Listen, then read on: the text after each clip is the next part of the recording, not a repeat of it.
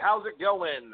This is your pal, Dane Alves, the host of the greatest wrestling show of all time. The only one you need to be listening to, actually, on Blog Talk Radio, iTunes, and just every other platform. Wrestling Geeks Alliance. Tonight we're going to break down the last week in wrestling and give our opinions. Of course, I am honored to have my co-host with me, Mr. Brother Christopher A. Patton. How are you doing, sir? Doing good, man. Just got up from a nap, and I feel refreshed, bright-eyed. I'm going to crack open a beer and get ready to talk some wrestling with you. Well, I'm happy for you. I just chugged an energy drink, and I swear I am delusional still. Like, just, this should be a fun episode, is what I'm trying to say. But it was a mild week again. We haven't had a lot of news. You know, New Japan's right now in the midst of a tag team tournament. I heard the new Mega Powers finally made their debut, so I'm definitely going to check that out with Okada and Tanahashi on the same team. But, you know, they haven't had a lot of storylines. Now, I mean, obviously stuff is going to change when we go to Wrestle Kingdom, but we've been mainly getting a lot of stuff from what's going on as far as contracts, negotiations, because it's the end of the year, and WWE, and some positives and some negatives. But either way, we're going to break that down for you regardless. I want to start off the show, once again, unfortunately, talking about a professional wrestler's death. This one, I'm sure many of you have heard, being Tommy Billington, a.k.a. the Dynamite Kid. In a situation like this, I know a lot about wrestling, and I don't want to try to sound disrespectful at all. I've heard a lot of stories about Tommy Billington, stuff that's not very positive, involving going into business for himself, as far as being aggressive with other wrestlers, and not being the happiest person. I'll just put it that way. But getting past that, I have to look at his body of work as being a professional wrestler, and that's what it really comes down to. And as far as being an influence on modern wrestling, I think the Dynamite Kid is up there with your Ricky Mortons, you know, with your Ricky Steamboats, with your Ric Flair, I guess a bunch of guys named Rick, but, you know, with your Tiger Mask, someone who he had a prolific feud with, definitely would say to check out the two matches I post up. They're two classics. One with the first Tiger Mask Dynamite Kid match. Awesome. I think it's like less than 15 minutes. It's just a great match start to finish. And very sequenced. You see that type of stuff nowadays. The other one was with him and Bret Hart. I mean, the man influenced a lot of modern wrestlers, from your Bret Harts to your Shawn Michaels, to your Chris Benoit's, to your Sean Waltmans, and even going past that with this generation, I've heard stuff from Kenny Omega and AJ Styles giving praise to him. You know, just looking at him as a figure in wrestling, that when it came down to it, a Gaijin talent, for one thing, over in All Japan and New Japan, but also just being, you know, maybe not the biggest personality or charisma magnet, if you will, but someone that kind of changed things in ring-wise, along with a lot of the other people that I listed. But, you know, Chris, what do you think? Obviously nothing positive, but unfortunately Dynamite Kid has passed away today. What do you have to say about it? Any memories? Yeah, I mean, he's definitely a controversial figure in the wrestling business. I think, like, you hit all the points of influential. He's definitely cited as one of the best ring workers of his time. I guess, you know, if I had to point to a match to go watch, if you've never seen a Dynamite Kid match, I would probably go Tiger Mask 1 versus Dynamite Kid at Sumo Hall, like April 83. I want to say that's the 5-star match. And it's a really damn good match. And he was a good wrestler. I know that he definitely had his issues in the back, even with his partner when he was part of the British Bulldogs. So I don't want to spend too much time talking about that, but obviously we've lost another wrestler at the age of 60. So it's kind of crazy just going through the people that we've lost this year, kind of as it is year to year. And unfortunate, but yeah, I think the two matches you named, definitely the Tiger Mask match would be my go-to if you want to watch a classic, you know, Dynamite Kid match. all that aside, I guess, rest in peace, Dynamite Kid. Absolutely. Well, I'm going to give Dynamite Kid 10 seconds of silence, so we'll do that right now. Well, I also, now thinking about it afterwards, also want to just say rest in peace to George Bush Sr., President, obviously, father of George W. Bush. He passed away over this weekend, World War II veteran. Another controversial figure, but also someone that we should probably reflect on. But either way, it's time to move on and talk about some of the news of wrestling this last week. Starting with a thing that, Chris, I'm so excited to talk about. I mean, I'm more excited to talk about Monday Night Raw than I am, like, Christmas, for Christ's sakes. But, God. Let's try to go through this. I'm going to do, what I normally do. I'm going to kind of read out loud some of the stuff, go through the stuff that really doesn't matter, which would be a majority of the show, and kind of comment and, back and forth with Chris, guys. So, starts off with Ronda Rousey and Natalya versus Nia Jax and Tamina. I didn't think this was actually a bad way to start off. They ended up not having a match, but, the ambush by the Riot Squad, taking out Natalya, who's taking a break because she does actually have a legitimate elbow injury, so you won't be seeing her for a minute. Nia and Tamina get the best of Ronda, which will lead to a tag team match later on that I actually did like. I'm not going to say this was that bad.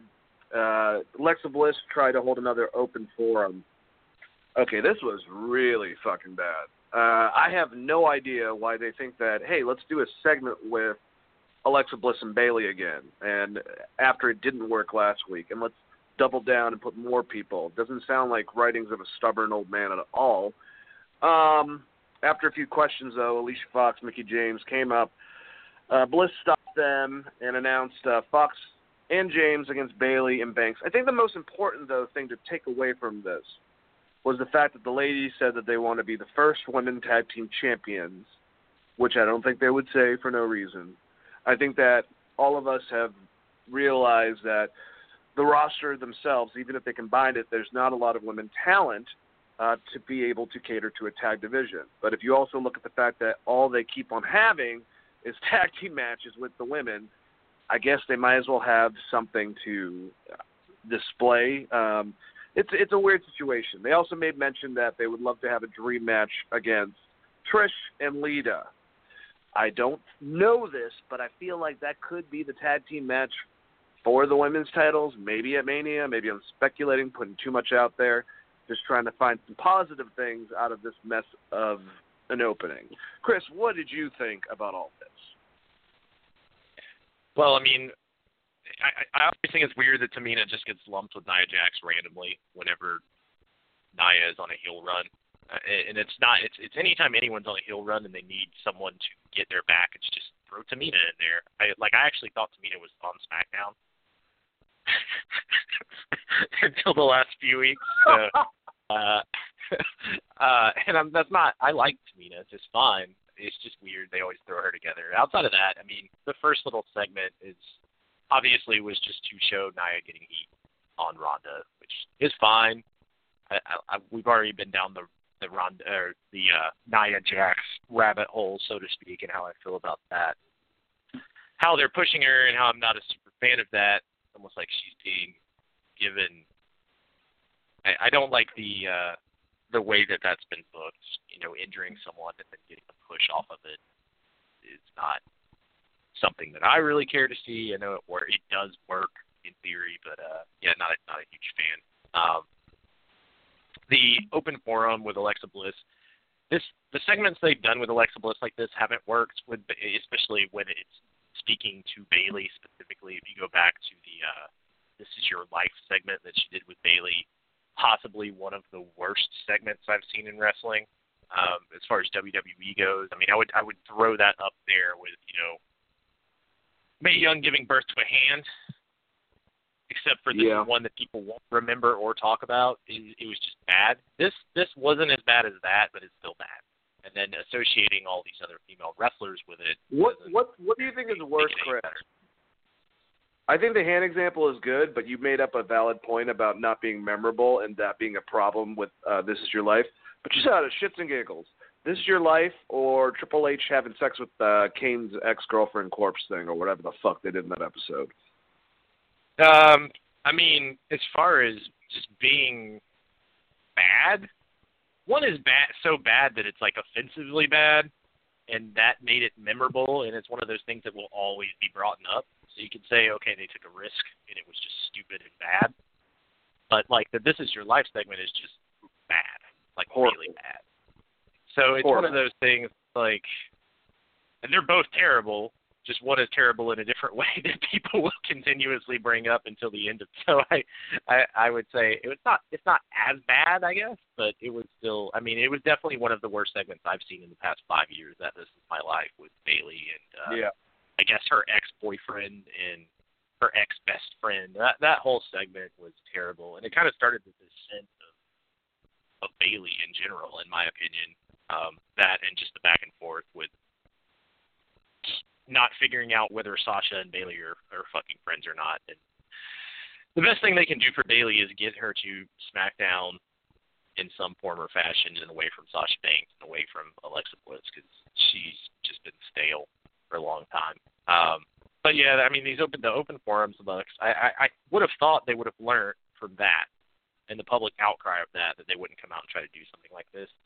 I don't think it's as bad as, like I said, I don't think it's as bad as that, but it was a waste of 15 minutes of my time, and it didn't really build to anything other than a fucking one-off tag match and then possibly a women's tag division, which I have no interest in because I didn't have any interest in seeing Bayley versus Sasha Banks versus Mickie James and Alicia Fox because there's no fucking reason for you to think that Mickie James or Alicia Fox would win a match against Bayley or Sasha Banks. So, it was about 20 minutes of wasted time, in my opinion. Well, speaking about that, because I forgot about it already, was Bayley pinned James after the match with the backstabber belly-to-belly combo, which I do like. Let's go on to another fucking just thing that just pisses me off. Okay, you got your baby faces, Lucha House Party. By the way, let's not be stereotypical as hell and make them all come out with piñatas. That's good. Either way, they come out, they're the baby faces, and they've been going with the Revival, which, mind you, at Survivor Series, when it came down to Raw and SmackDown, was the last tag team against the Usos. Even though they lost, that says that I was assuming that would say that they're one of the stronger tag teams on there, besides AOPP. For the last 3 weeks, they've gone against Lucha House Party, and they have beat them with this fucking 3-on-2 Lucha House rules bullshit that even the commentary, the babyface announcers, Michael Cole and Renee Young, are supporting and saying that it's a revolution, and Corey Graves is going against it. What the fuck is going on, Chris? Why the fuck is it a 3-on-2? Is the babyfaces is that supposed to work? And why do they continue to bury the Revival? Not only that, but I don't know if you saw the post between the Young Bucks and the Revival. I don't think that, we're going to be talking about All Elite Wrestling and all that later on. I don't think that's foreshadowing. Who knows? Maybe they are fucking aggravated about how they're getting written. But either way, even if you don't like the Revival, this makes absolutely no sense. Am I right? Yeah, I mean, just from the standpoint of having this special rule set is very reminiscent of NWA rules versus WCW rules. And usually you would, when, for instance, the Midnight Express came back to defend the NWA titles in that short run in WWF, and that was like kind of their gimmick, was that they used NWA rules. So people would get disqualified because they didn't know the weird rules of the NWA, like certain things like going off the top rope or shit like that is a heel move. But having, a babyface tag team do it is weird unless they are going to turn them heel. But if you're going that route, it doesn't really make sense to put them against the Revival, who technically is an old-school heel tag team. So I agree with you. I thought the match itself was fine for what it was, but the concept of and doing it back-to-back, like 2 weeks in a row, is dumb unless they're going to play this up and have Lucha House Party somehow win the tag titles through this weird rule and have them become a little like heel faction, which you could easily do. It's not a bad idea to have a tag team heel fashion and kind of putting them over with the fans and then having them turn against them is not necessarily a bad idea. It is weird that your good guy commentators or your face commentators are saying this is a legitimate thing and this is how wrestling should be done is really fucking weird. So, what was it? It was 3v2 last week and 3v1 this week. So the rule isn't even the same, if I'm remembering correctly. I remember. They've done this exact fucking matches 3 weeks in a row. Why? Yeah, so this is not even 50-50 booking like they usually do with like one tag guy against the other tag guy. This is literally the same fucking match with the same fucking rules applied 3 times, fucking over the Revival. I just don't even see where storyline-wise this would make sense or anything. It's crazy. I mean, if the end goal is to say that Lucha House Party always wrestles as a 3-piece, and you're going to do that, then you could set up something where the Revival has to find another tag member. And you could, do that, and maybe that's what they're going for, but that's not how it's coming off at all. It's more coming off of Lucha House Party should always be in a handicap match, which is not good for them or the team they're fighting unless eventually the Revival is going to win or dominate them in some big way, which hasn't really been happening. So, pretty weird. Pretty weird booking in general. Yeah, what I think they should do is just we'll do a double turn, okay? We'll have it that'll be 3-on-2, and the Revival are going to be like, fuck that. We got someone to help us out. And then I don't know how the fuck old Arn Anderson's ass will come to the ring, be in the corner with them. Everyone's going to go crazy. He gets tagged in, gets a hot tag right at the end, gives one spine buster, and fucking now Lucha Underground starts beating them with chairs and shit. I just called them Lucha Underground. Oh, my God. This is a horrible, stupid scenario anyways, and I was trying to make a joke. But seriously, think about how dumb everything is with that whole entire thing and get back to me. All right, Baron Corbin celebrated Drew McIntyre Appreciation Night by giving Drew a gold medal, the Raw Gold Medal of Excellence. McIntyre cut a promo about how everyone sucked, basically. And Dolph Ziggler then came out. He was pissed off, and I was wondering, since they've been put together for the last 6 months, what the hell was going to happen with this. And he basically said, hey, man, you kind of forgot about me. McIntyre told him he wasn't invited, they weren't friends, and he used him to get his prominent role in Raw. Ziggler hit a zigzag of McIntyre. Baron Corbin made a match between the two. Afterwards, we would have Ziggler versus Drew McIntyre. During the match, McIntyre said he was going to pretend that Ziggler was Finn Balor.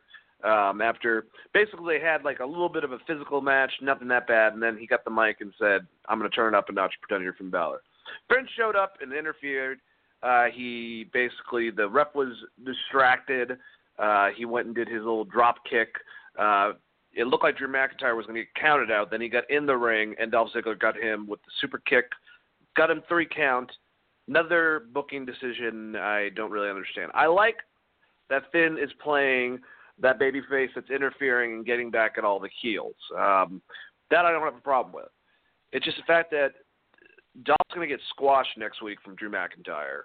I don't think this really helps Dolph anyways, and I just don't see how a lose to Drew McIntyre who you're building makes a lot of sense. So maybe, like I said, maybe I analyze things a little bit too much, but this made a whole bunch of no sense to me.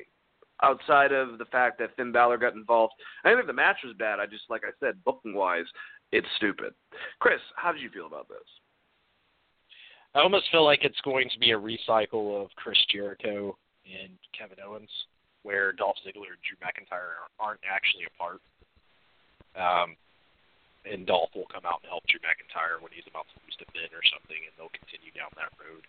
Mostly just because I don't think the tag team division's that strong, and they don't really have a lot for Drew to do. But the way they looked at it the way I assume they looked at it when they booked this match is McIntyre lost because of Finn Balor. It's not because he couldn't beat Dolph Ziggler. So if anyone's actually hurt out of it, I guess it's Ziggler. But he's been on the back burner for so long at this point that I don't know that he's ever going to have like another top face run in general. I think it would take a whole hell of a lot to get him back to the top of the card. So I don't have a huge problem with it if they're just doing, hey, we need Finn Balor. We need to have Finn Balor have a heel to go against. Drew McIntyre is probably a good guy for that. I'm not a huge Drew McIntyre fan to begin with, so the booking itself, I don't have a huge problem with. This is one of the least offensive things on Raw. We'll say that. This was not the worst thing out of what we've talked about so far. That's a very good point. Yeah, I do agree with you on that. I think that what Ziggler needs to do to kind of refresh things is put a record scratch at the beginning of his theme. Oh, wait, never mind. All right, so then we had Bobby Lashley interrupting Elias' performance. Basically, they brawled, and Elias chasing him away with his guitar. Finn Balor ran and grabbed Leo Rush, getting back at the heels again. Threw him out. Elias nailed him with his guitar. Then we had Drake Maverick against Bobby Roode. Well, all right, so earlier in the night, it's not on my notes, I forgot to write it, but basically Bobby Roode and Chad Gable were pissed off about AOP and Drake Maverick peeing on Bobby's robe and wanted a rematch. And so Baron put a match with Bobby and Drake Maverick. So if Bobby beat him, then, they get the tag match. They get their rematch. They can go for the belts again. And AOP and Chad Gable would be, banned from ringside. During the match, Bobby's beating the shit out of Drake Maverick. Then on the monitor, AOP is just destroying Chad Gable in the back, distracting Bobby Roode. Then Baron comes on and says that he changes his mind. He's going to turn it into a handicap match with Drake Maverick and AOP versus Chad Gable, who's completely out at this point, Bobby Roode. So Bobby Roode tries to pin him real quick. Doesn't work out. AOP comes out. They slaughter Bobby Roode, and wonderful enough, Drake Maverick pins Bobby Roode. God, it just, what the fuck are they doing with Bobby Roode? I mean, we say that literally every week, and it gets worse and worse. And I thought maybe this whole tag, and maybe it could still happen, this whole tag team with Bobby getting annoyed by Chad stealing a spotlight and then hinting at that, was finally Bobby going to break and just destroy him. And now, not only have they taken that down a notch, but with the whole entire, Drake Maverick pants bullshit, now AOP, which was one of the strongest looking tag teams from NXT, looks completely ridiculous. And no one can take the tag champions serious. And I feel like they're getting dragged down into shit. Drake Maverick's getting dragged down into shit. And Bobby Roode and Chad Gable also. And I find it just fucking stupid. SmackDown's tag division is awesome, but let's face it, it's great because they actually work with it, but it's like 4 tag teams, usually 3, that are primarily involved with it. I feel like the Raw tag teams, this is one situation where I wouldn't mind just one set of belts, but then again, Raw's going to book the tag teams just like shit, so I guess we just keep it like this, but there's no strong tag team on Raw, really. All of them look pretty goddamn awful. Chris, how did you like this whole entire match?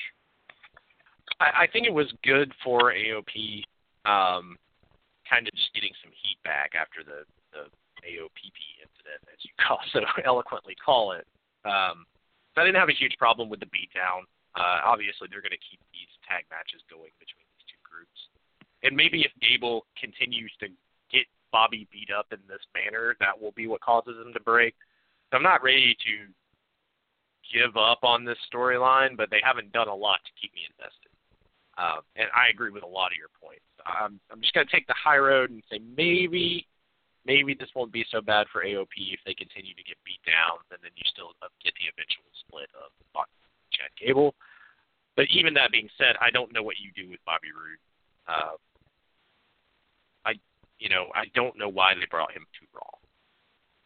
I guess that was my bigger thing. I thought that he could have had some really good matches on SmackDown there. Just based on his size and the fact that he had performed with a lot of those guys previously in different scenarios, specifically AJ Styles, and I guess Samoa Joe at this point came over. I just thought that was a better fit for him and kind of his character. On Raw, he's kind of gonna be lost.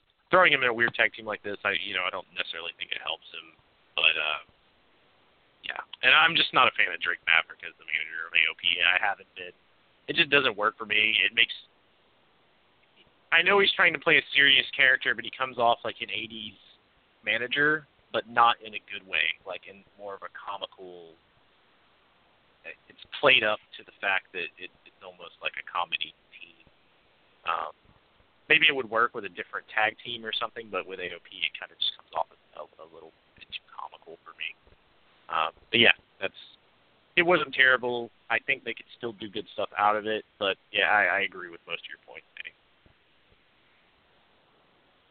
Yeah, I like your positivity, though. I mean, that is very valid points. I think Drake Maverick, and I've said this in the past, I think he's trying to, like, be, pull his inner Bobby Heenan, but he's coming off more like Harvey Whippleman than that. I don't know. And the fact that he's babyface on 205 Live just makes it even more confusing. But then again, I guess that's not even a part of continuity. I don't know. Anyways, Heath Slater versus Rhino. Basically, Heath Slater and Rhino, past SmackDown Tag Champions. I think they were the Raw Tag Champions, too.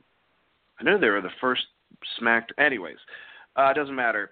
They go to Baron Corbin asking for a match, basically. They've been doing this for a while, blah, blah, blah. And so Baron Corbin says, yeah, all right, you guys are going to be in a match, and I've been crunching numbers because it makes a lot of sense to crunch numbers right during the whole entire fucking work production, whatever. You guys are going to go against each other. The loser is going to be fired. So they had this match. It wasn't a long match. Heath Slater went over, and then to come to find out that he had some more dates, I believe, in Brazil. But as far as the U.S., Rhino during the commercial break came to the ring and announced his retirement. That was the way that Rhino went out. I don't know why he couldn't have said a little promo at least right at the end and been able to address the live audience since he's been in wrestling for a very long time. And if they weren't going to do that and have it do it during, the break, couldn't they have given him and Heath a better, display of a match instead of something so short? I don't know. Just seemed really stupid. When Heath Slater came in the back, Corbin said that he's got a new job and he's going to be a referee. All right, we got two more things, but Chris, do you have anything to say about, the match between Rhino and Heath Slater, or the fact that Rhino is now retiring?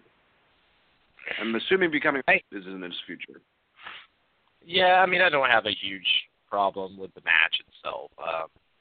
It makes sense with Rhino's last big push kind of being with Heath Slater as that tag team, for Heath Slater to be the guy that beats him. The whole referee thing is weird to me, which could end up being good for Heath Slater because I'm assuming that is going to be that Corbin is controlling Heath Slater. So Heath Slater plays kind of like a heel referee like they did with Neil Patrick in WCW for Eric Bischoff.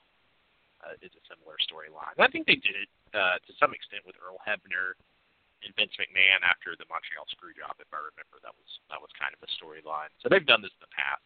It's not a terrible storyline. It's not one of my favorites just because for it to really work, you have to, and like the refs have to be, the rules that the refs influence each and every week need to be pointed out more. WWE doesn't do a good job of doing that. So what always ends up happening with this is that people are like, well, what the fuck just happened? It's like they never call that or whatever. And maybe that works. Rhino had one hell of a career. I was a huge fan of Rhino in ECW and then back when he came over to WWF, obviously, for his short run there, specifically the hardcore stuff he was doing when you had the 24-hour, I think it was 24-hour hardcore title and stuff.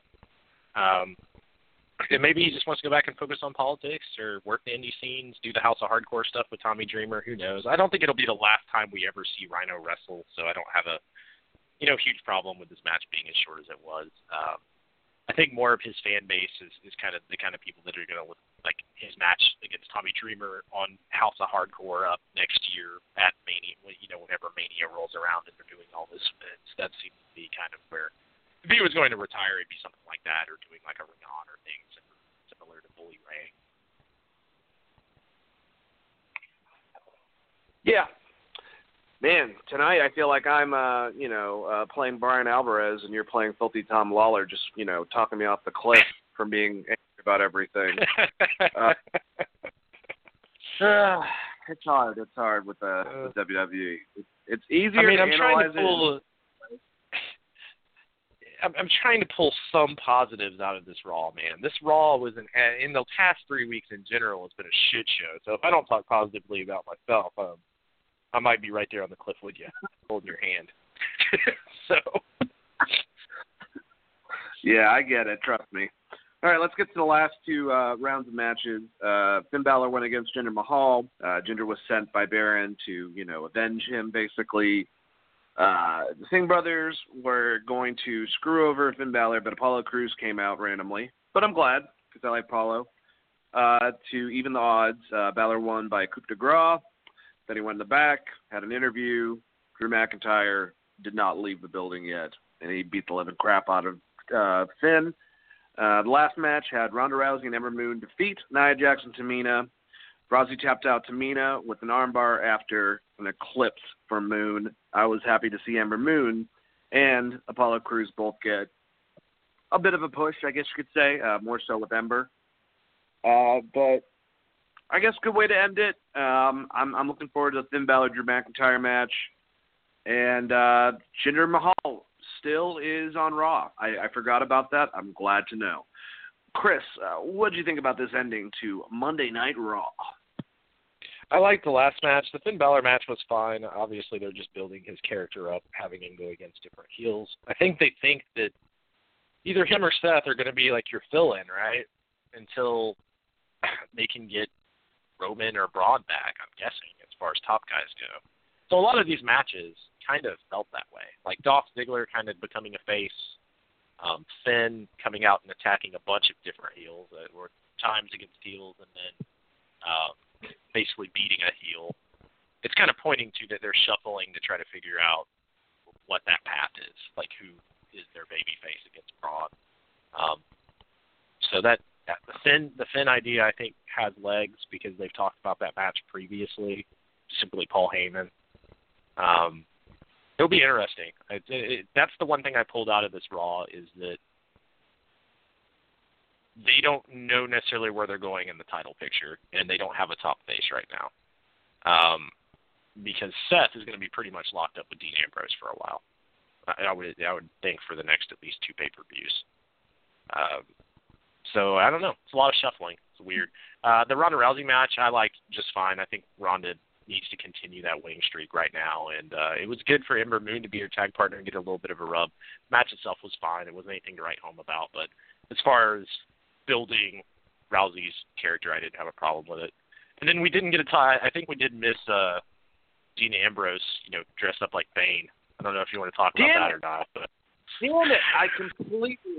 I completely went over that, and that was actually one of the positives. I know everyone keeps on comparing it to Bane, and I know it's weird for the hardcore guy from CZW being worried about being agoraphobic, I guess. Is that the right term? Being scared of germs from people.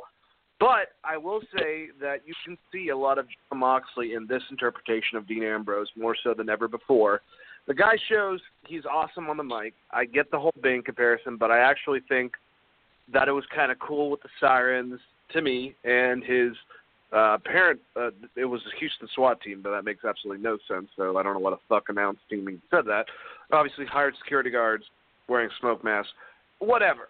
I thought him being this Gotham villain or a Batman villain, though, I thought was actually pretty cool. I like in the past how wrestlers have done that, either with Sting getting very, very inspired by Heath Ledger's Joker, or Chris Jericho getting inspired by Javier Bardem's character in No Country for Old Men. So I like the Jon Moxley. I still think it's weird that he's scared of germs, being the hardcore guy that he was. But either way, I think it's working. Unfortunately for him, I have more believability towards Daniel Bryan than him as being a heel. But that's just because I think that they've handled it better. And it was a little cheesy. But either way, I did like it. Chris, how did you feel about Dean Ambrose coming out there saying what he had to say, getting his butt kicked a little bit by Seth, and then taking advantage of it, and then getting back to him and giving him 2 dirty deeds. The lunatic fringe.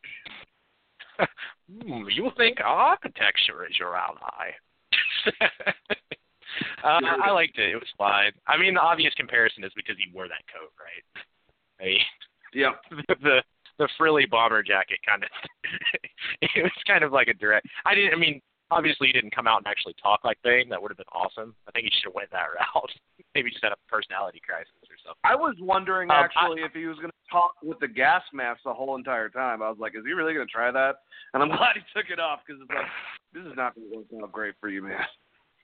Yeah. I actually enjoyed it. At least they're pulling it away from the Roman Reigns angle, which I think is a good move. Yes. And is going to give Dean Ambrose a little bit of legs. And I think, him and Seth Rollins are going to be able to work a good program together.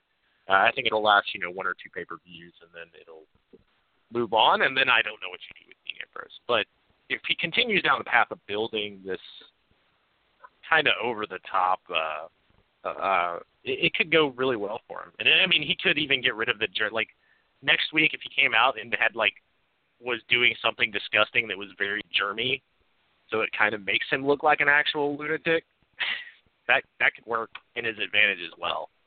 So next week if he's just hanging out in the dirtiest looking bathroom at some gas station and eating gas station hot dogs or something and cutting a promo, maybe that's where they're going with it. That could be interesting as well. But yeah, I think that I'm not a huge fan of what Daniel Bryan's doing either necessarily. I'm still kind of not over how they got to turning him heel. But I think I tend to agree with you where I think a Daniel Bryan scenario is working a little better.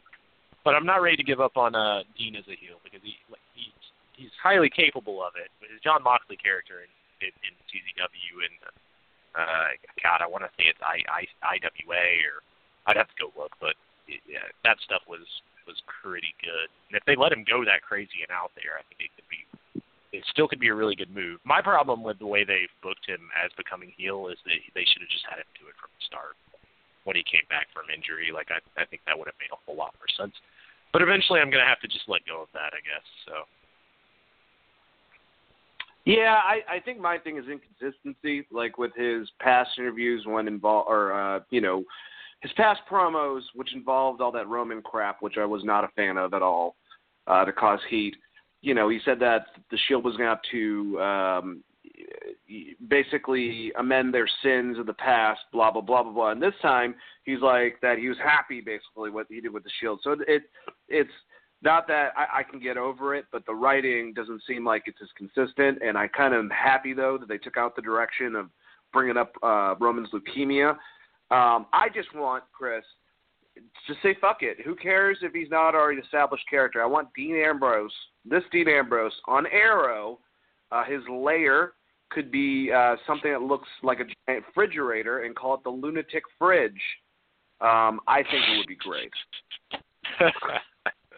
Nice. Question. Dave Metzler is saying that it's going to be Brock Lesnar versus Seth Rollins for the Universal Belt. I talked about it last week, but I didn't know if you knew or not, but I was just wondering your reaction if that's the case. Brock with the belt going against Seth Rollins at WrestleMania this year. I think that's a good move. Honestly, I think Seth has the highest ceiling on Raw as far as a face goes, if he's booked properly. And from what it looks like to me, and what my assumption would be, is he's going to have to get through the crazy man Dean Ambrose, and then have to go through what seems to me Baron Corbin slowly building a bit of a faction, or at least kind of a little corporate story angle with him, and then Heath Slater being this new referee, and then the Drew McIntyre stuff they did on Monday Night Raw. It seems like that's all going to come to a head, and it makes sense for Seth to be the guy to take them on, because he's the guy that took on Stephanie previously, and I'm assuming that you'll get Steph and Triple H folded back into things around WrestleMania. So if I was booking, if I had to guess what WWE is booking, I should say that would be where I think their head is going. I'm not a huge fan of them recycling that storyline, but given the injuries and what they have currently, it makes sense, and you can get Seth to where he needs to be to go against Brock. The problem is it going to be believable if Seth takes the title off Brock, or are you going to have Roman come out and spear both of them in a one-off at Mania or something like that? That's what I don't know. It's how you actually book that match at Mania, not necessarily how you get to it, I guess. See, I feel like unlike, say someone like a Dean Ambrose, Brock will work with Seth, similar to Daniel and AJ, and I could see Seth theoretically going over either AJ or I'm just basically doing that stupid wrestling math. I could see it happening. My worry, though, and maybe you're not worried about this as much as me, I hate talking about the face of the company, the face of Raw, blah, blah, blah. But Seth Rollins is the workhorse. And that's not anything bad about that. But if we look in the past, during time periods, my favorite professional wrestler, Chris, of all time is Shawn Michaels. Shawn Michaels is definitely the workhorse. Bret Hart was another workhorse.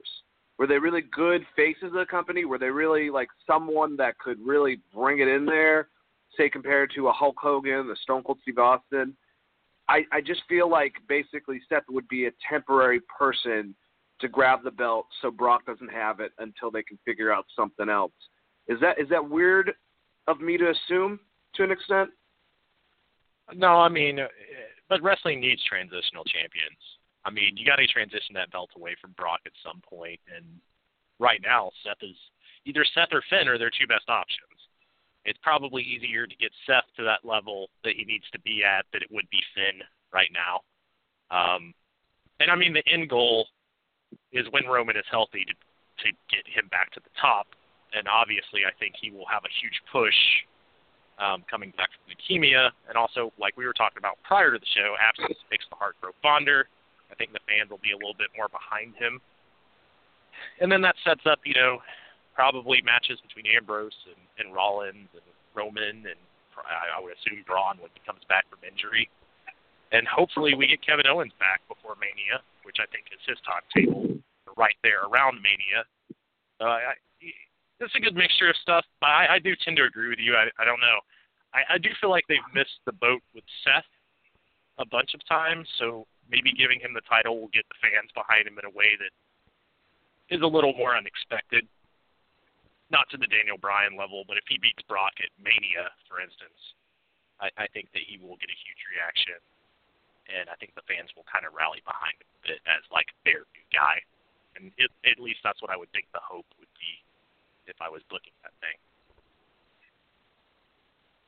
Absolutely, and Geek Vibes Nation, I don't want to make it sound like I'm trying to throw shade at Seth or in any way. Same way I feel about AJ. And AJ and Seth probably are my two favorite wrestlers in WWE, main card. It's just a fact, based on it. But I think you're right. And if you're going to have someone in the meantime have the belt, I think Seth Rollins burning it down is the best option. Speaking about burning it down, I want to talk to you guys about a sponsor of ours, a great sponsor called Action Heat. Action Heat makes the world's best battery heated clothing. Heat on demand at the touch of a button. Control your environment with Action Heat. So basically, Action Heat clothing is engineered to safely and efficiently deliver heat via heating panels similar to, like a heated car seat. They can reach temperatures of up to 135 degrees and are powered by rechargeable 5-volt lithium-ion batteries that last 12 hours on each charge for Action Heat. The batteries can also be used to recharge your cell phones or any gadget like that while you're wearing them, so it's very convenient at the same time. Perfect for any friend or family on a holiday gift list. Great for anyone who works outdoors, skiers, snowboarders, or anybody who loves outdoors and hates the cold.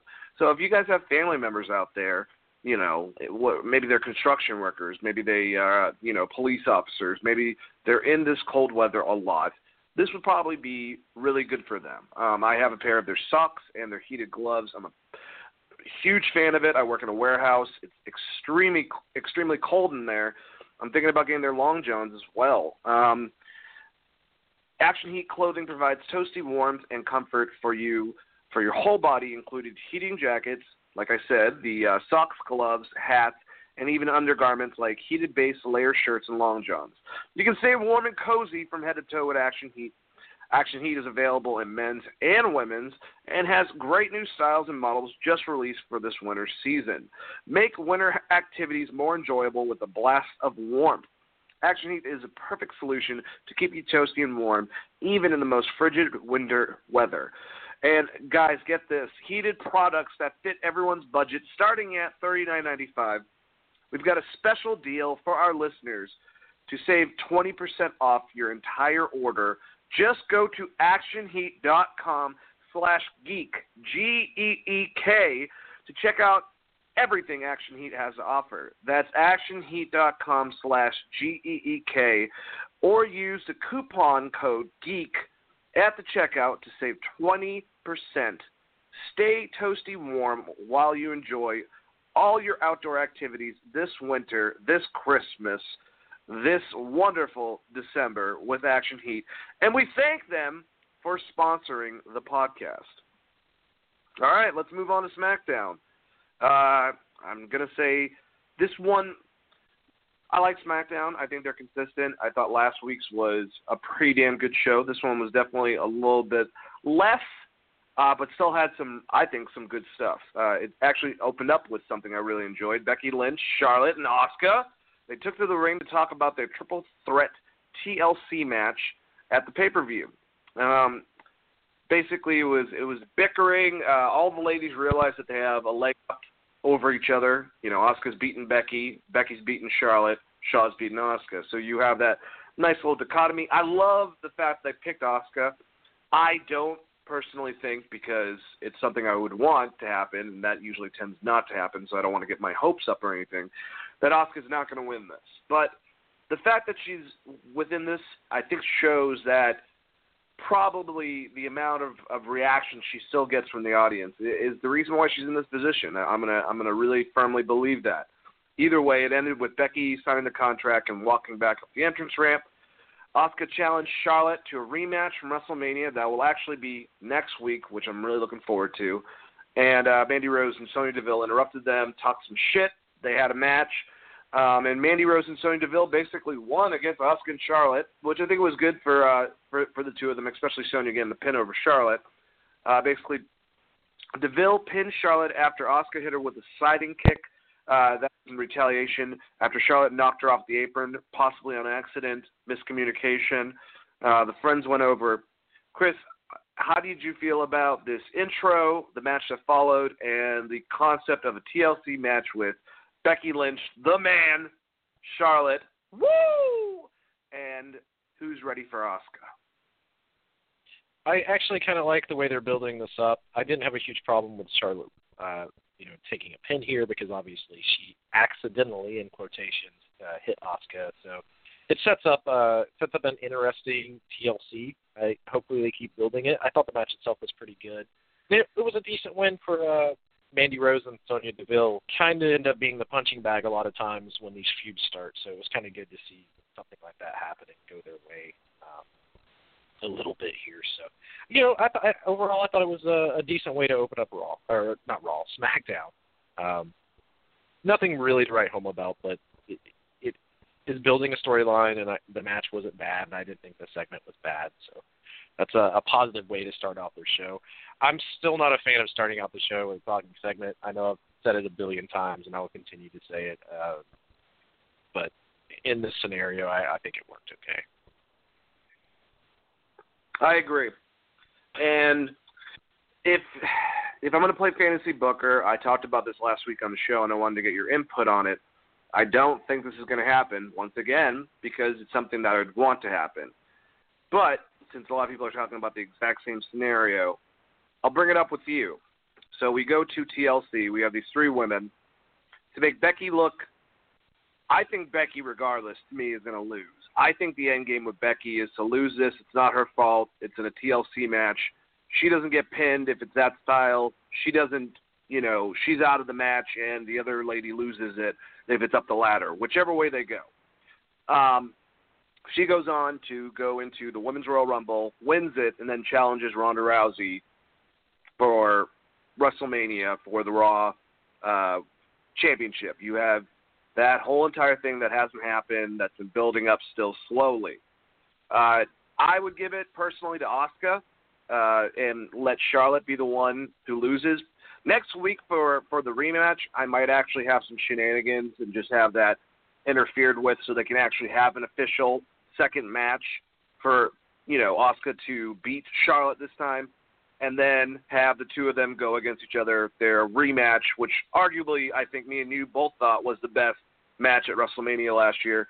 So you have Charlotte and Asuka for the title for SmackDown, and Becky against Ronda for the Raw Women's Championship match. I think that's way too much of me to ask or hope for, but do you potentially see that happening within the storyline? And would you like to see that, possibly? I could definitely see either Asuka or Charlotte coming out on top. I kind of lean towards Charlotte getting the belt here simply because you could build a storyline where Charlotte kind of screws both of them over fashion. Even though it's an ODQ match, Charlotte plays up the dirtiest player of the game, tilts more into this full heel transition, which I think is what she should do at this point. And then you have Asuka and Bayley fighting for who will become the number one contender, and you can build from there as far as what they want to do. I think that makes a lot of sense. I don't know. It's interesting. I don't. Huh? You said Asuka and Bayley? Oh, I mean not Bayley. Becky. Sorry, my bad. Oh. Yeah, Becky. Obviously.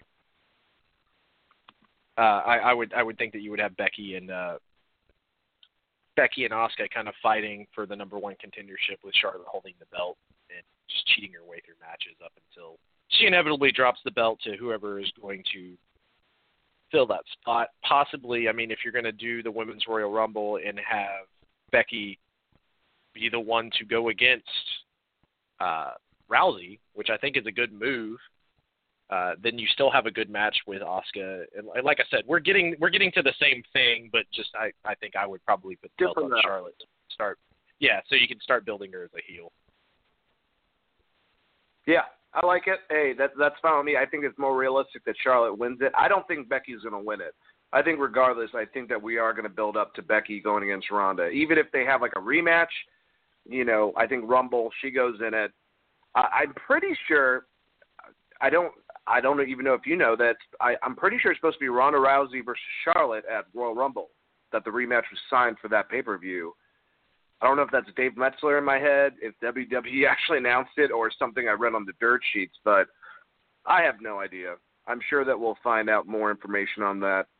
We had a pretty cool match, Chris, next about I hate to say this, but it's kind of like the three popular guys of the tag teams. Maybe it's a little bit different with the New Day, but Jey Uso versus Cesaro versus, is Jimmy Uso the one that's married to Naomi? Maybe I'm screwing it all up. I'll just shut up and restart. We had Jey Uso versus Cesaro versus Xavier Woods. It ended with Jey Uso connecting with a super kick with Cesaro's chin for the pinfall victory. After that, we had R-Truth and Carmella interrupt Miz TV for a dance break, which I really do like Truth TV. I really like the pairing of R-Truth and Carmella. It's not getting silly to me. I think it's kind of fun and funny. Either way, we keep on going with Daniel Bryan coming out and being his guest. Once again, he clarified that the Yes Movement is dead. He really laid into the audience. One time they were trying to do the what thing. Daniel Bryan, I have to give credit, like a good heel, was able to completely destroy that with his new Fickle. I'm wondering if we're going to see T-shirts for that, or if Daniel Bryan's going to stay true heel and not allow any T-shirts to be made, which I would hope he would actually go down that route. Like I said, for being one of the biggest baby faces, it's kind of similar in a way, and I've heard this comparison a lot, to Bret Hart, anti-American, with him being the environmentalist, this style of heel that he's displaying, that people are just not on his level when it comes to intelligence. It's weird to have him as a heel. Like I said, I I've watched matches, but I don't know that much about Bryan Danielson, the Red Dragon, when he was a heel and stuff like that. I don't know much about that at all. I've just seen like individual matches, and sometimes he's babyface and sometimes he's healing them from his past. But I will say I think he's doing a pretty good job with this. I like the fact that Miz was trying to get the information out of him that he was right, but Daniel Bryan wouldn't let him have that satisfaction and kind of manipulated Miz into giving AJ the skull-crushing finale when he came out at the end of it, setting up a match at the end of the night. But like I said, between that and that match between The Miz and AJ, with that, I feel like Daniel Bryan stole the show for that match, which might not have been a good thing for the two guys in the ring, but his commentating really established him as a firm villain, and I think that he did a good job with it, so I'll have to give him credit on that. How did you feel about this edition of Miz TV, Chris? I actually thought it was a good, outside of R-Truth and Carmella interrupting with their weird dance break, I thought the actual segment itself was pretty good. I enjoyed the segment. I liked some of the things Daniel Bryan is doing as a heel. A lot of it reminds me of when he was doing, I guess you can call it the No movement, right before his tag run Kane and leading into the match with Sheamus, like we talked about previously. This is a lot of the same character. I just don't think the fans were ready to boo him then. So hopefully it works out for him. Okay, I don't see him as a great heel. I know a lot of people are really digging the character. Hopefully he proves me wrong. It's not like he has a whole lot of competition outside of Samoa Joe to be a top heel on SmackDown. So I enjoyed it, and I think I agree with you. The commentary he did on the last match of the night, the Styles versus this match, was really well done. And kind of a breath of fresh air. I kind of miss when you have people like Kevin Owens and different heels sit in on the announce team. I'm really waiting for the Samoa Joe one. That's going to be fun. Yeah, I love Corey Graves trying to ask about workout methods and he's a great heel announcer. I mean, sometimes they make him say stupid shit, but for the most part, when he's working off another talent like Daniel Bryan, it's pretty funny what he can come up with. Very, very, very Cartman-esque, if you will, in a way. But yeah, I dug this. There is a complaint that I think is kind of valid, though, Chris, and I don't know how you feel about this or if you've heard about it. The fact that they're having a storyline about Daniel Bryan basically having brain injuries and then isolating himself in a hyperbaric chamber for hours, and now that's kind of causing him to be a little crazy. Do you think that that's a little bit maybe they shouldn't be stepping in that direction or backing off, or did you not take it that way? I mean, to me, this isn't a storyline of obviously Daniel Bryan is okay with this because it's not like someone else is doing a storyline against Daniel Bryan or something. So and I don't have a problem with it. They're playing into people's already existing fear of Daniel Bryan matches anyways. Like we've had many things, like many shows where we've talked about it where you're like, it really worries me, him going against Brock, what could happen, for instance. As an example. Maybe they're just kind of playing into. Maybe I shouldn't beat around the bush, but it's more about a past wrestler who had multiple concussions and brain injuries that went off the deep end.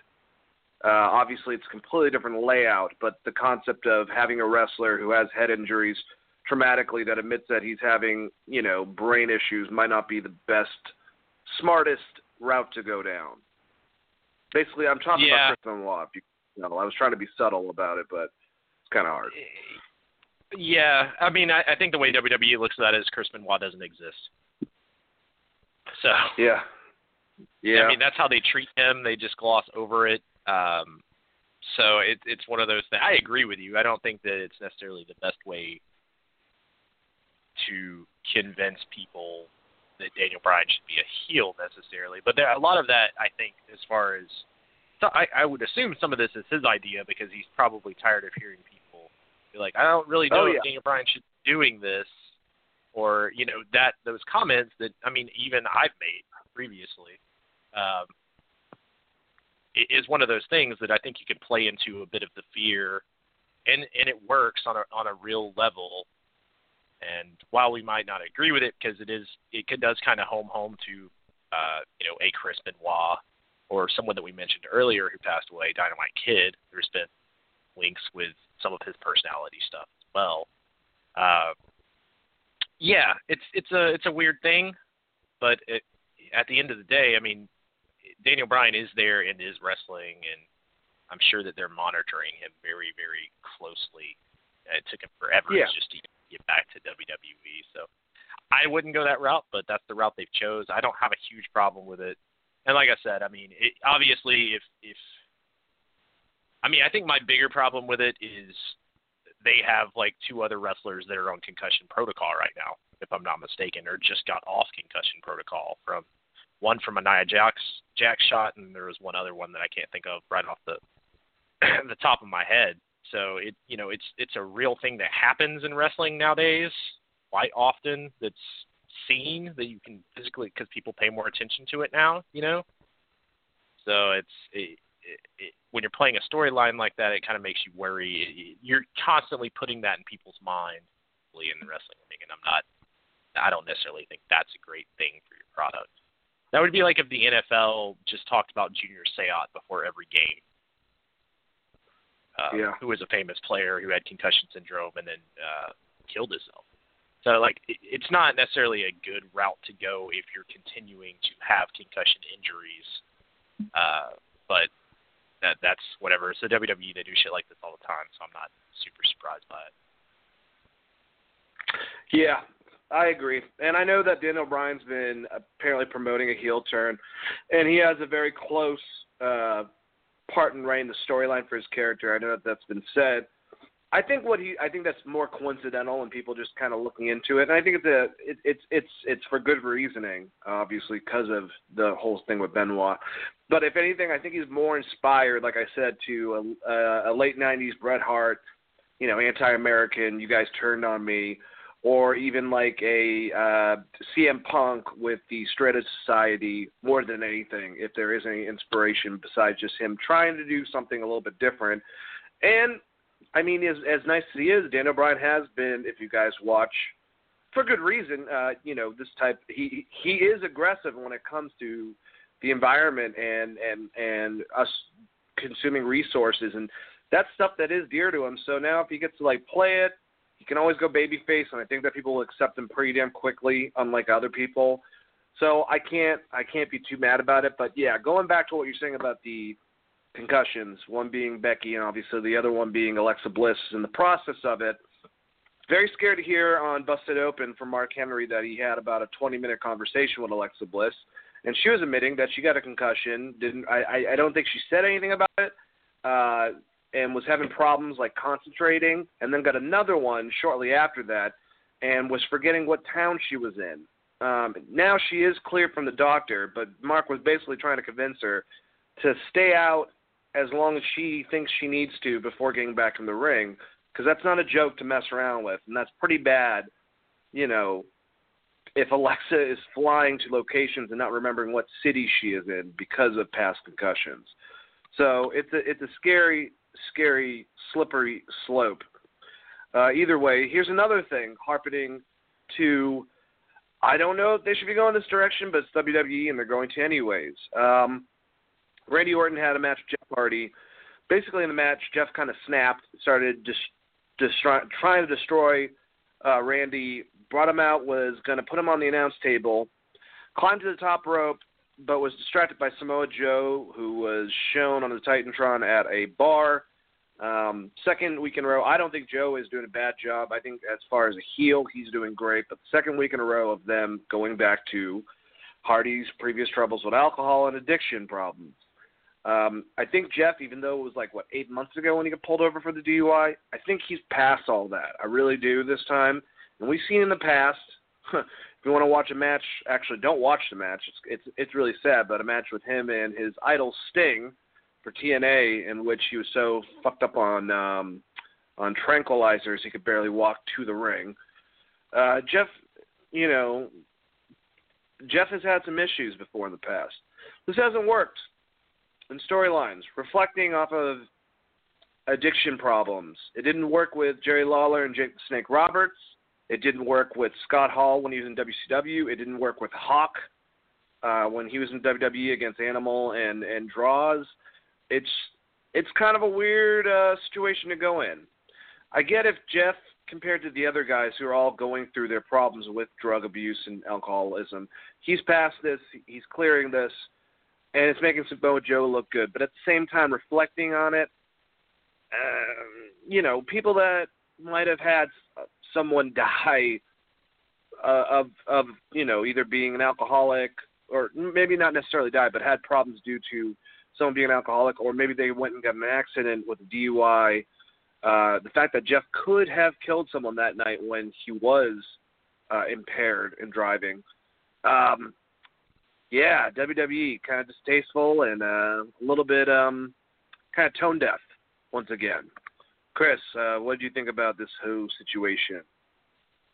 Yeah, I mean, it's very similar to, like you said, it's very similar to, do you want to take the high road on this situation, or do you want to use it to your advantage? And unfortunately, a lot of times WWE takes the low road and uses it to their advantage, similar to what we were just talking about with Daniel Bryan's legitimate injuries in real life, and then also Hardy's legitimate substance abuse issues that he's had on and off, even through the end of his WCW run.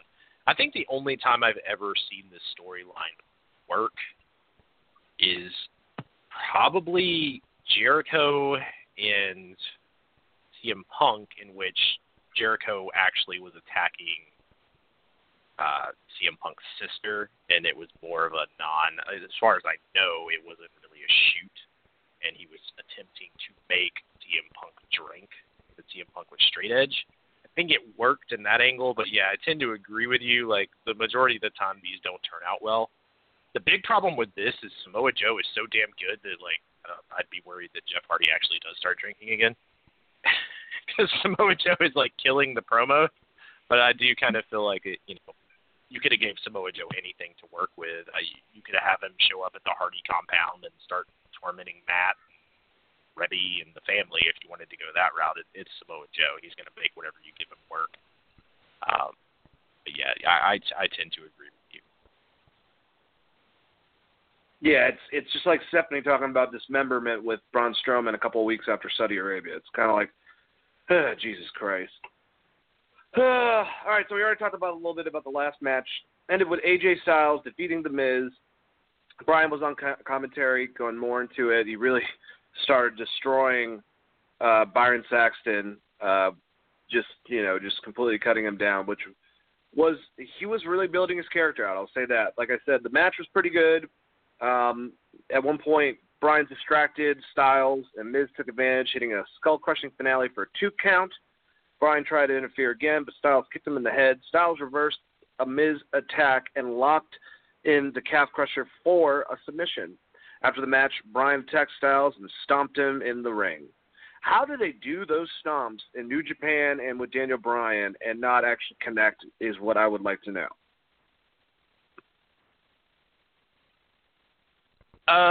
Really good wrestlers. You have 2 great wrestlers in this situation with AJ Styles and Daniel Bryan. They're going to make that shit look good. I mean, that's the biggest thing, right? Is making anything, like, doing it very, very well. Overall, I thought the match was pretty good. I really enjoyed Bryan on commentary. My main takeaway from this is Miz is in a lull. I don't think they know what to do with him. And then also, I guess, one takeaway I had from SmackDown over the past 3 weeks is I don't really know what is going on with Nakamura and what is going on with the U.S. title. It seems like an afterthought at this point, which I think is disappointing and something they should resolve soon. I don't think that anything they did on this show was necessarily bad, but it is weird that title is getting ignored and they have a pay-per-view coming up.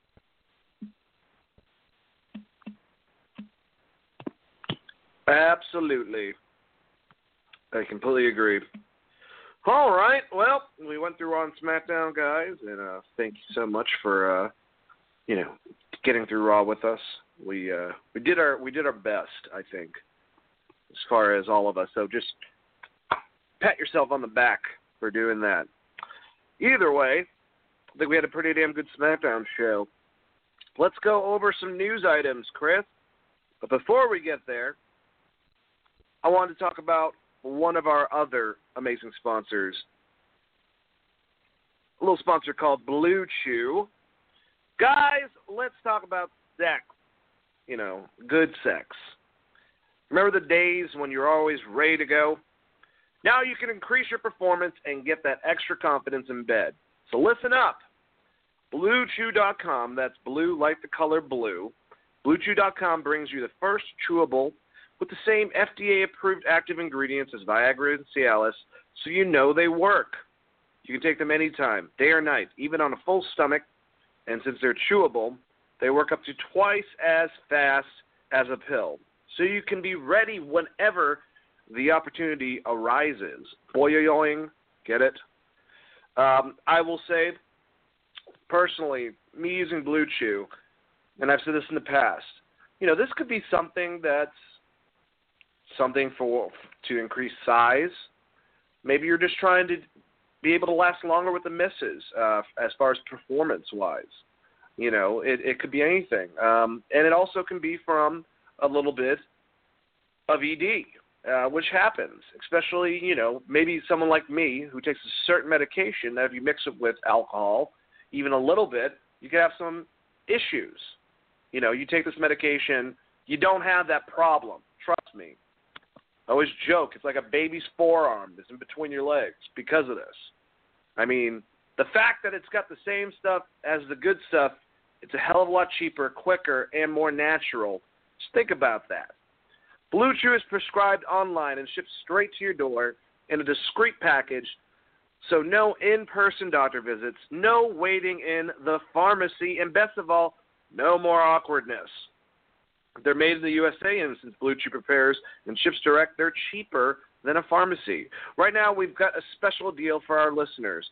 Visit BlueChew.com and get your first shipment free when you use a special promo code GVN, Geek Vibes Nation, GVN. Just pay $5 shipping. I mean, pretty damn good deal, guys. Again, that's BLUECHEW, BlueChew.com, promo code GVN to try it free. Blue Chew is the better, cheaper, faster choice, and we thank them for sponsoring our broadcast. All right, let's go over some news, Chris. Well, we should talk about Ring of Honor first. They have contracted two wrestlers that are both, I think, primarily in MLW, very much on the rise. One of them being Brody King and the other one being PCO.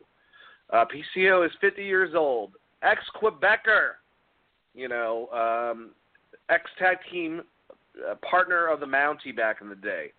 This guy has had a huge resurgence, and you know, he's got this whole entire gimmick that he's like the Frankenstein monster, with his basically his pallbearer. I forgot what the name of his manager is, but he literally signed in blood on the documentation, or at least I don't know if that was the actual documents. But the guy's crazy. He's on Stone Cold Steve Austin podcast, and Steve was like, "So how'd you get that scar down your chest?" He wanted to make his character look that much more creepy, and got a doctor to do like an incision to give him a permanent scar. He said it was like a tattoo. Hey, whatever, man. Also a big fan of Brody King. Guy's a little bit influenced by Bruiser Brody. But either way, I mean, he's tattooed, he's mean, he's scary, hairy, can brawl like a motherfucker. Actually, if you want to see a pretty damn good match in MLW, watch Brody King versus PCO. PCO also has an amazing match with Walter. You can find an array of different matches just by using YouTube for this. One of my favorite things about MLW is the fact that it's free on YouTube for your viewing pleasure. So check that out, guys. Either way, they're on their way to Ring of Honor, which honestly, Ring of Honor, with what Joe Kopp said about the Young Bucks and Cody and Marty and all them probably being out after their contracts are done with using Ring of Honor, and them losing Punishment Martinez and other, talent, they're going to need some guys to restock and change things up. Chris, do you know much about Brody King or PCO, and are you looking forward to them coming to Ring of Honor? I think it's a great signing for Ring of Honor, specifically PCO. The French Frankenstein, Carl Ouellet, I think is awesome signing. I think that's a really cool character, especially for the current lineup that's on Ring of Honor. I think he could be really, really good there as a veteran guy. They tend to like to bring in some veterans. They did it with Bully Ray, and I think having that kind of presence there is good to work some of these matches. I think it's a really good signing.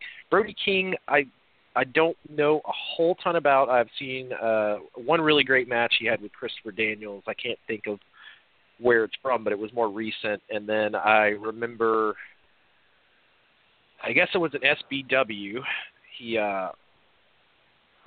had a couple of good matches with Tyler Bateman and Ruby Raz, and those would be the ones that I probably remember the most. And then I know he's recently done some stuff with Flip Gordon and Marty Scurll that I've watched, but as far as like knowing his entire career, I know more about PCO than Brody King. But I think it's an interesting signing, and obviously the guy, he's worked with a lot of really talented wrestlers and has a look a little bit Bruiser Brody-ish and a little bit Aleister Blackish, so to speak, as far as what he's currently rocking, his current gimmick. So it'll be interesting to see what they do with him. Ring of Honor's got to reload on talent, so it's one of those things. A lot of the talents went over to New Japan or isn't there full time, and a lot of people have been called up to WWE, obviously. So it makes sense that they're reaching out and finding some of these guys. So it's interesting and it's exciting for sure. Yeah, Brody King, he looks like Braun Strowman and Aleister Black had a baby, basically, to me. But he's pretty scary looking, tough looking guy. So him and PCO, man, I'm really happy about PCO. Very similar story to how Glacier came back on the scene last year. I like hearing about some of these like guys that might not have the biggest success now being able to do some really cool stuff on a lot of independent and also, bigger promotions like this with Ring of Honor. So good up on both of those guys. Let's talk about some additions to NXT.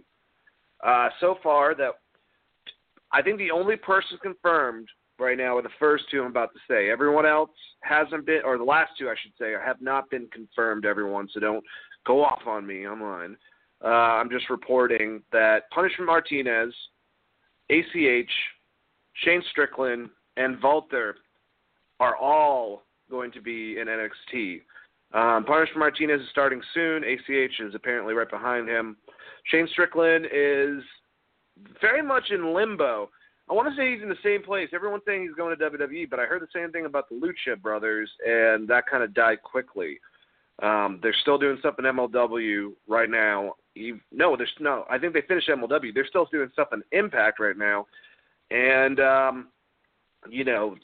basically, I think Dave Metzler was asked about it and said that they're kind of more up in the air now. So I don't know if that other promotion that we're going to be talking about later has anything to do with it. Probably not. Walter is very different. Walter was asked to join last year and turned down the contract mainly because he lives with his family in Germany. So he has his own promotion over there.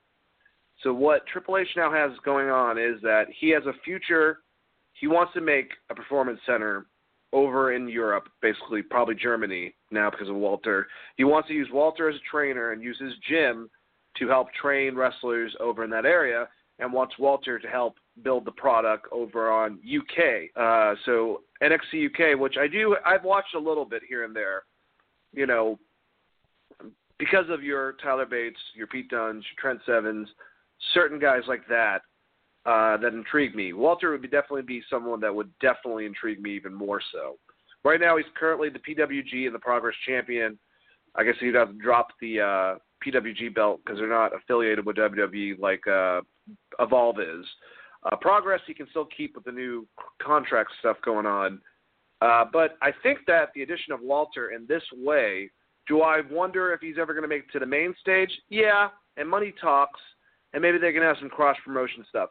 But I think Walter in this position to help train people, help build a performance center in Germany, the fact that Triple H thinks that he can actually be that guy and help build in the back and also, bring credibility to NXT UK, it's really good. Shane Strickland's an awesome performer. ACH is an awesome performer. They're going to do, I think, pretty damn well in NXT. I get scared about both of those guys on the main product, and especially ACH has been doing this for a while. I said last week, one of the first wrestling clips before I was watching wrestling again was a little video with ACH and Kenny Omega, before I knew Kenny Omega, of them two wrestling and ACH putting on a vest, turning into Stone Cold Steve Austin, and doing the end of the match, I think of the first match, while Kenny turned into The Rock. Also, I like Punishment Martinez. Basically, kind of looks like Roman Reigns and Baron Corbin had a baby, but, I think they can do stuff with him. He's intimidating. What do you think about these new signees to NXT, Chris? I like the idea of Walter doing his own performance center. And I was kind of wondering how up in the air that was going to be with all of the recent contract changes they've been talking about with the and you probably talked about that last week with the way they're handling the UK contracts. I was wondering if people would be a little more hesitant or more likely to sign with them limiting those dates and a bunch of the things that they were talking about doing. But yeah, I think that's a cool idea. If you're going to do a training facility in Germany anyways, it's almost better to just buy into something that's already existing with a really talented performer like Walter. I think that's a really neat idea. I don't ever see him being full-time on the WWE roster. I could see him doing some one-offs on NXT or even having a little run on NXT, but I don't see him as a guy that would want to go necessarily to the main roster. It sounds more like he is very into what he is doing in Germany with his products and his gym and just being with his family. And there's something to be said about that, man. Family means a lot. So I have no problem with that whatsoever. Out of the other two signings, I don't know as much about ACH. I do like Punishment Martinez a lot. I have seen the clip that you're talking about, but I think Punishment Martinez is a good get for NXT, and I think that he could kind of fill a little bit of a role once Aleister Black is called up, and I would hope eventually your Tommaso Ciampa is called up as kind of a heel to fit into that I guess the NXT heavyweight picture. You got to think at some point they got to bring up some of these guys they have. I mean, the NXT roster right now is more stacked than it's been in a really long time. So that thing is about ready to bust, and they're obviously taking strides to reload it, which is good. My worry is more right now, not the guys coming in, but the guys that are there and need to get up to the main roster. And then I'm looking at people like Nakamura, who's your U.S. title champ, the U.S. title holder, and he's not even on SmackDown. So I guess that's a roundabout answer of yes, I'm excited for these signings. I think the Walter thing is really interesting and a cool idea. I do like Punishment Martinez a lot, but I'm more worried about the current NXT talent and what they're doing with them and where they're going to move them, and whether that means them getting rid of some of these people that have been there for a while, someone like a Chris Hero that I think is kind of just an NXT guy at this point. I don't know that he will ever get to the main roster. So it's interesting, and I think WWE has done a good job of sourcing and reloading that talent pool and getting people like the Ricochets and the Aleister Blacks of the world to become, a part of what NXT is now. So it's that roster is loaded. I just don't know how you transition that into your main roster. And they're definitely not getting paid like you would be on the top show either, and that's the other thing. So you got to do something with them, or they'll eventually want to go somewhere else, I would think. Yeah, I agree. And Triple H keeps on talking about wanting NXT to be its own brand eventually. I think he needs to lay down some stuff and go about it with Vince, because his whole globalization, whatever term he made up, that needs to be its own product, I feel, to an extent. Even if you have it a smaller market like it does, that's fine. But it doesn't need to be a stepping stone necessarily to get someone from the Performance Center to Maine. I think it should be its own body, and it should be up to the wrestlers of trying to figure out what they want to do. There's a lot of wrestlers right now that went up. I mean, even though I'm not the biggest fan, I'll give an example like a No Way Jose. Like, why the hell did you even call him up if you're not going to even use him? You know, I'm sure that him and others are on main event. It's just very, very weird. Now, I will say, and this kind of pertains to our next topic, guys, this is a little bit of a spoiler for NXT. I think actually this is the episode that might be coming on tonight. You know, if you don't want to listen, just head on a couple minutes, probably about 2 minutes later, and we'll be done talking about it. But I feel like I know what they're going to be doing with Tommaso Ciampa and Johnny Gargano specifically. Remember, like I said, spoiler warning. Because on the, I think, maybe the one before that, on one of the last recordings of NXT, Aleister Black is dealing with Johnny Gargano. No, he's dealing with Tommaso Ciampa, and Johnny Gargano comes out, and they attack Aleister Black together and do their, I forgot what the name of the tag team move is, and they also recorded them in a tag team together. So, a heel version of DIY is now established somewhat. Now, not saying that we can't have the two of them, you know, go against each other again, or if even this is some type of partnership. But when it's pertaining to specifically, I think the ones that me and Chris are kind of worried about the most, who are ripe to go to Maine, are Aleister Black, Velveteen Dream, The Undisputed Era. Well, I would love to put like Pete Dunne in that situation, but I think they have stuff with him with UK. Ricochet could probably stay there for a little bit longer. And then both members of DIY, Tommaso Ciampa, and also Johnny Gargano. This is me just spitting stuff out there. What I would do, keep DIY as a heel, even if you have them go off when they debut to help, and it would be SmackDown is where I'd fucking send them, first and foremost. Send them to SmackDown as a heel tag team. Get them established to be main heels with the audience. Then you can kind of reverse it in a way where Johnny goes back to being good and try to help them go back out to becoming solo audience. Because we know the stigma is the fact that they are smaller. We don't want to see them obviously go to 205 Live. I love a lot of the guys in 205 Live, but I'm just saying. Aleister Black, I think you can send him to Raw and he would be okay. I'd be less worried with SmackDown. I feel like Velveteen Dream is meant for Monday Night Raw. That could be me just being crazy, but I really feel like he's Vince-proof.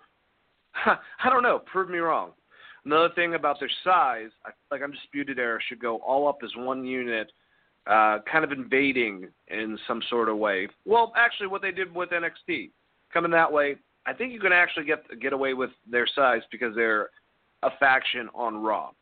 But that's the way I would do it, because all those guys have to move up pretty fucking soon. Lars Sullivan's obviously your new free agent, going to be going on either way. I would prefer him on SmackDown because he's worked with smaller guys, and it seems like he would probably fit in better as the big guy for those dudes on SmackDown, because there's a lot of giants on Raw right now. So I don't know where the fuck he'd fit in there. But yeah, that's basically your class. EC3 is someone I would just bring up. I feel like even though his in-ring skills are not the best, he's kind of like the Drifter in the way that it's not going to work out with him too much on NXT. Just bring him. The guy's got charisma for days. He's good on the mic. You know, you can have a viable babyface or heel with him on either product. I don't see his ceiling being that high, though. Chris, everything I just said basically pertain to, you know, those wrestlers getting called up and also the fact that DIY is kind of working together now. How do you feel about that? I think DIY getting together as a tag team again gives them a launching platform to break up, and you get another good match between Gargano and Tommaso Ciampa. I think it's interesting. Maybe you send them up as a tag team, and that would work. It's unfortunate that people are still worried about, you know, Ciampa's size, because I think that he has proven that he can kind of work with. I mean, at least on the independent scene, he can pretty much work with any person. And I think the kind of heel he plays would be, I think that he could definitely be on your main roster as a singles competitor. Now, whether or not, the old guard believes that or not, that's a different story. But sending them up as a tag team when the tag team division on Raw is so weak, I would prefer that they go to SmackDown. But then you have groups like Sanity over there, which to me was a really good tag team, that aren't doing anything really, like realistically, if you think about it. So, it's just weird. I wouldn't want to keep those two guys together as a tag team if I had to, if I didn't have. Division outside of the New Day and the Bar is a little bit of an afterthought most of the time, at least, from what I've watched the past 6 months. So, and of course the Usos. So, but yeah, SmackDown being the shorter show and with having as many titles as they have, if you put them on there, then do they get lost in the shuffle, or do we end up with a bunch of, 8-way tag matches or some weird shit like that they like to do sometimes when they have too many tag teams on SmackDown? I don't know. It's I would prefer to see Tommaso Ciampa go solo. I think he is the stronger of the two, especially when he's playing heel. I think Johnny Gargano is obviously a great in-ring wrestler. He just, personality-wise, doesn't really do anything for me outside of that tag team and outside of that feud. As far as DIY, I agree with you 100%. I think they need to go together, and I think once they get there, they should really get some muscle in their group, be it someone like a Samoa Joe or someone like a Kevin Owens who's worked with Adam Cole. Fleshing that out to have a bruiser, at least one big guy in that group, would go a long way with them. I think, similar to, Bullet Club having your bruisers of sorts with God, why can I not think of a good name right now? But you get what I'm getting at is having, yeah, there you go. So, having the one big guy in your group, your bodyguard almost of sorts, would probably be a good idea for them once they get to main, especially if they end up going to Raw, because we have seen Braun Strowman destroy the Bar, who are both, one is a former heavyweight champion and the other one is, Cesaro, who's won multiple titles and is a great wrestler as well. So it's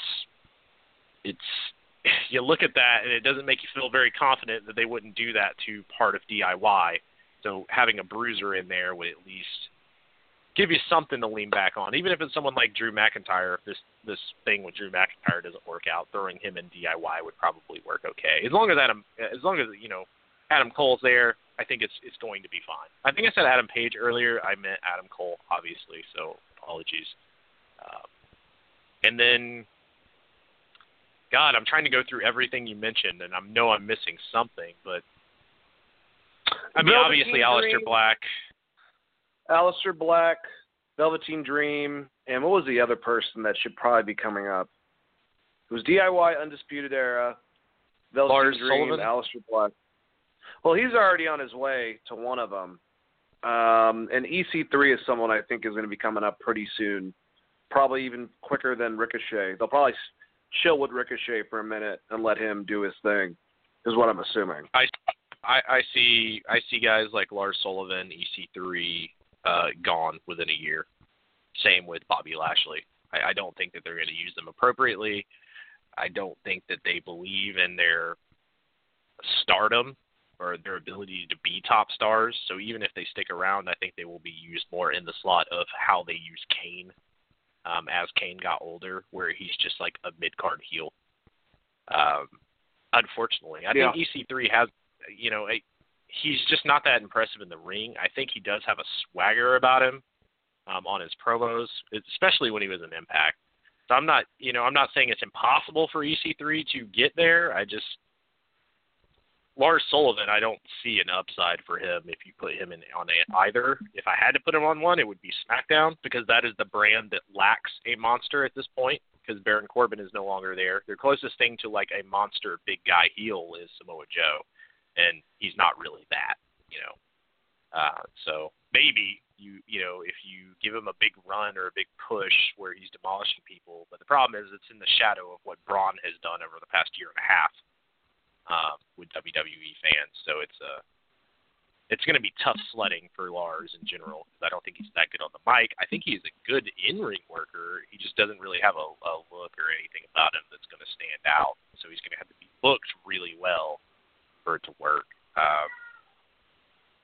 And maybe he even ends up being in a tag team or something. Who knows? But Velveteen Dream, I think, is to me, like I said, I think he could be the biggest star. He could be the future star that they've been looking for.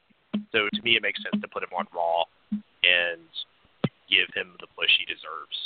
I don't treat him like you did, treat him like you treated Finn Balor, and then hopefully he won't get injured and will be able to run with it in a way that would be amazing, because I think that the guy's solid gold. Ricochet, I think, is also great, but I could see him fitting more into SmackDown. Just because I think there's a lot of talent over there, like the Daniel Bryans, the Samoa Joes, the Jeff Hardys, the Randy Ortons. I think there's just a lot of really good matches you can get out of Ricochet on SmackDown, and he could be your new AJ Styles-esque, like, kind of face. Like, if you want to have a title on a guy that's just going to have really good matches and make the product entertaining, I think Ricochet could be that guy. And damn it, I think I hit all of them, but if I didn't, I apologize, Dave. But you brought up some really good points as well. Yeah, I think with EC3 specifically, and this is, I really don't want to knock at him because I do think he's charismatic and he's great, but there's two wrestlers right now that are very similar in flavor on the independent scene or just non-WWE scene, with MJF, aka Maxwell Jacob Fieldman, and also Eli Drake in Impact, that have what he has, plus great in-ring ability, and they're younger. So EC3 is someone that's kind of an interesting concept. I think he's better suited for Raw. Vince likes muscle guys. He's usually not worried about in-ring worth if you have that capability. And if you can talk on the mic, he'll worry about it later when it comes to that. Ricochet is definitely SmackDown. I definitely think that he would work out well. Like I said, I don't think Pete Dunne's someone they're worried about. I think they want to keep him as a UK guy going back and forth. I don't think he's going to Maine anytime soon. I think he deserves to, don't get me wrong, but I don't even know if he wants to do that. You got to realize, even going back to Walter, or like an Okada or a Naito coming out of New Japan, or out of Japan, I should say, their homes are pretty damn far away from here. So them leaving is a whole entire life change for one of those guys to come over here just full time. So I kind of get it. Actually, I completely get it. But yeah, that is your whole entire shebang for the NXT guys and the rumor. So, or not the rumor, the spoiler, if you will. I just think that specifically with DIY, I would rather them go solo and we don't have to worry about the stupid bullshit because it's really petty and dumb and we're over it. Because Gargano and Ciampa are great. I just think that if they go as a package together, they come out of NXT as a tag team together, both heels, go on the main product, let the people that know about them really boo them, get some heat, get them in a tag team. The thing that sucks is if you put them on Raw, I mean, it's not like they haven't had great matches with the Revival and AOPP, but AOPP and the Revival are not doing too well.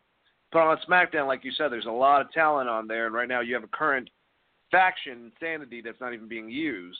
Then again, the potential of having DIY go against the Usos, going against the New Day.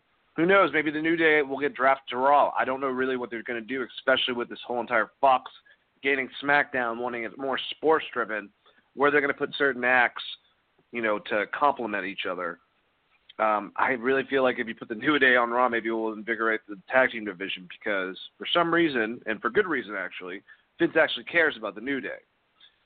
Same thing with the Bar, which can't be around for too much longer. I'm just saying I don't want to be Cesaro. I know that Sheamus has talked multiple times that he's going to be making his last goes pretty soon, based on his back. So get DIY out there. You get them as heels. Then you get Tommaso Ciampa to screw over Johnny again.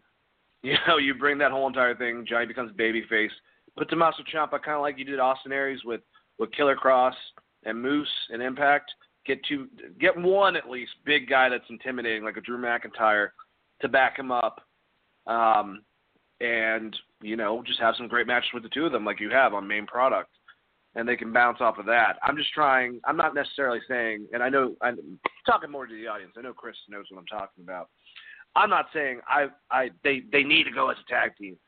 I'm just saying the rub of them as a tag team on main would help them build credibility and probably have them get over better with not the crowd so much, but with Vince's perception on them.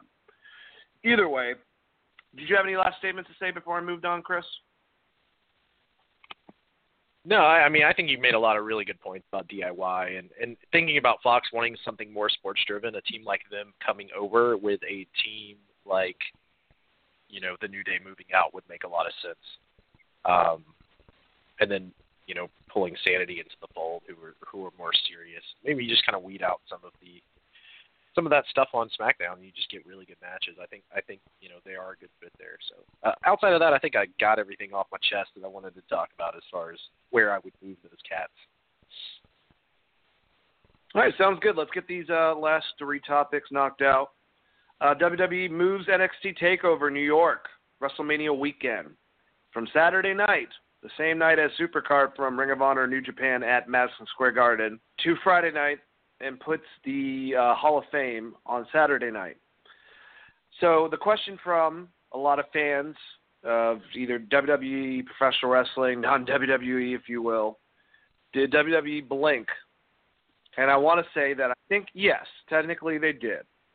But I think it's more in worrying about splitting ticket sales between the two events going on at the same time than, say, people watching the pay-per-view one over the other. Because they know us wrestling fans that are not going to New York are going to watch these, even if they're not live. So this way you don't have to worry about the cost of tickets getting smashed by one or the other. I know that weekend I'm looking more forward to Friday and Saturday night now than Sunday night with WrestleMania. I'm sure they're going to build some great stuff, but Friday you're telling me we'll have NXT, and we'll have Lucha Underground versus Impact 2. I'm pretty sure they're doing. I'm almost positive. I could be wrong about that.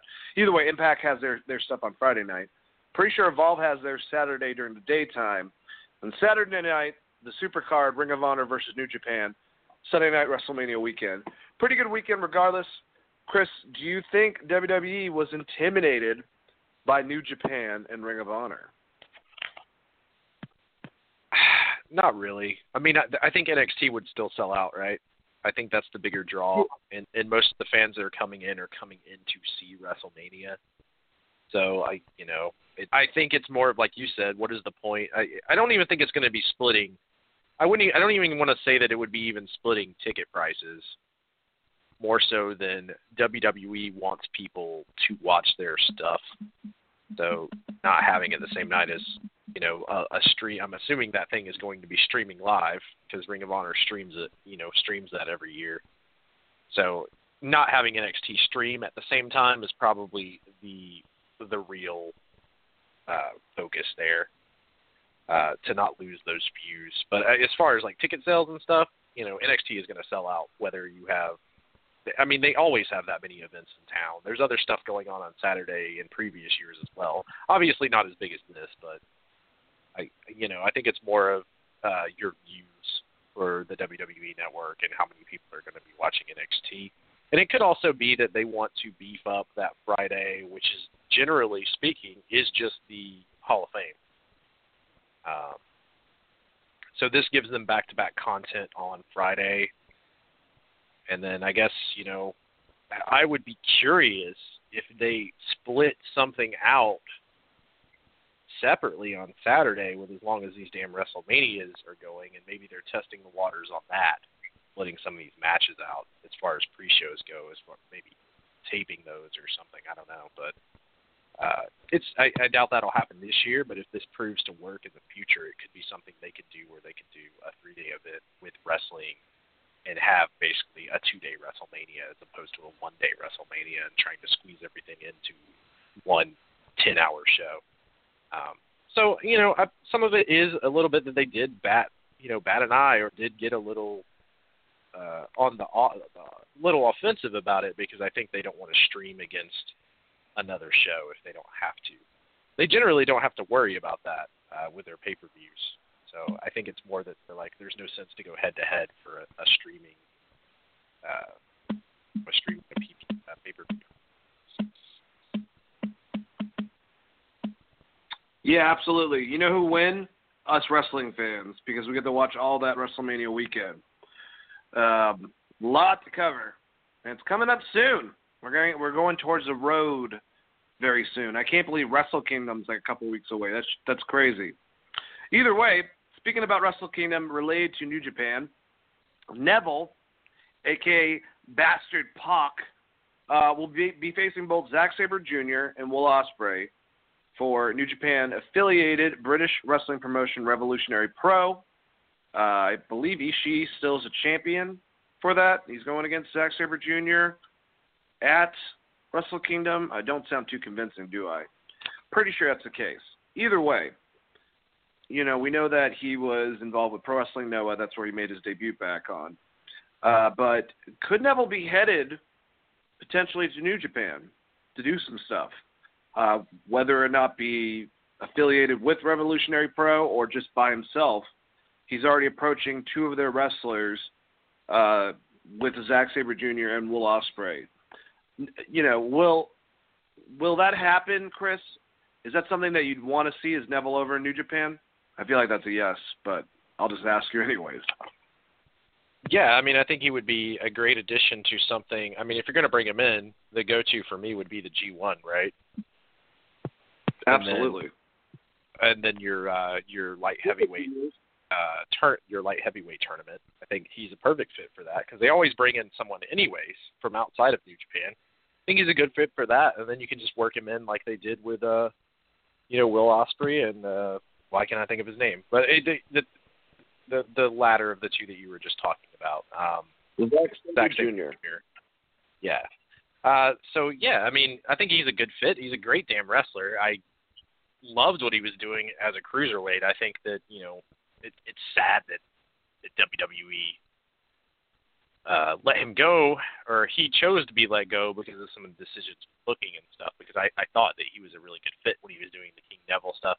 I'm not gonna lie, I haven't watched any of his recent independent work, but based on prior to WWE and WWE and his body of work there, I mean, the guy's a damn good wrestler, and that King Neville gimmick that he had was pretty fucking awesome. So having someone like that in a heel to go against your Zack Sabre and your Will Ospreays of the world, which they like to do in New Japan, I think is a good idea. And I mean, worst case scenario, even if we just get him into the G1 and the light heavyweight championship, you're still going to get some good matches out of that you wouldn't normally see. So I think that's a very, very big chance. As far as him coming over full time, I think a lot of that varies. One would be how much money New Japan would be willing to offer him versus how much he's making on the independent scene, obviously.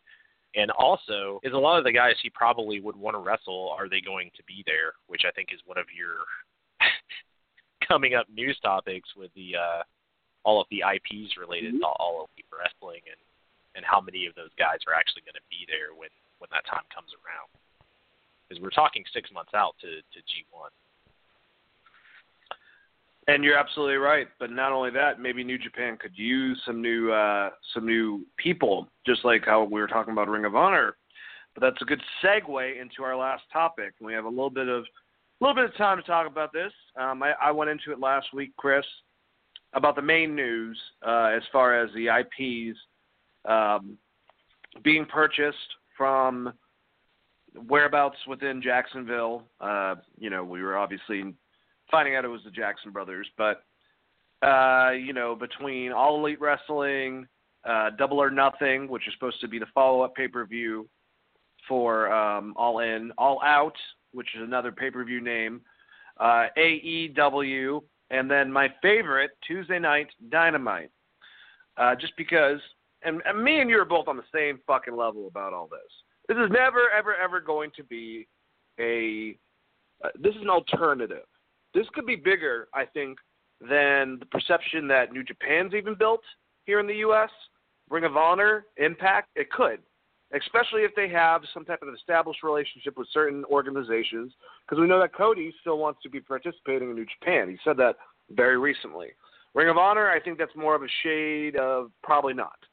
But Impact with Don Callis, New Japan, there still could be that possibility. We know that SmackDown is moving to Friday night, so there is an opening for Tuesday night. The problem with all of this has been, and this has been stated by Dave Metzler, Brian Alvarez, a lot of the people, a lot of pugnates, including myself, JR included, who was, him and Chris Jericho are both definitely a part of this whole entire thing, which ended up just being BS. And who knows? Maybe they'll make JR and Tony Schiavone the announce team. Wouldn't that be fucking incredible? Maybe that will have something to do with it. Maybe Chris Jericho, who's right now in talks with Impact, maybe he'll have some type of presence wrestling-wise on this product. I don't doubt that. But Matt and Nick Jackson, have a place for now Tuesday to put their show. They just need to get a TV deal. Without a TV deal, none of this will end up working out.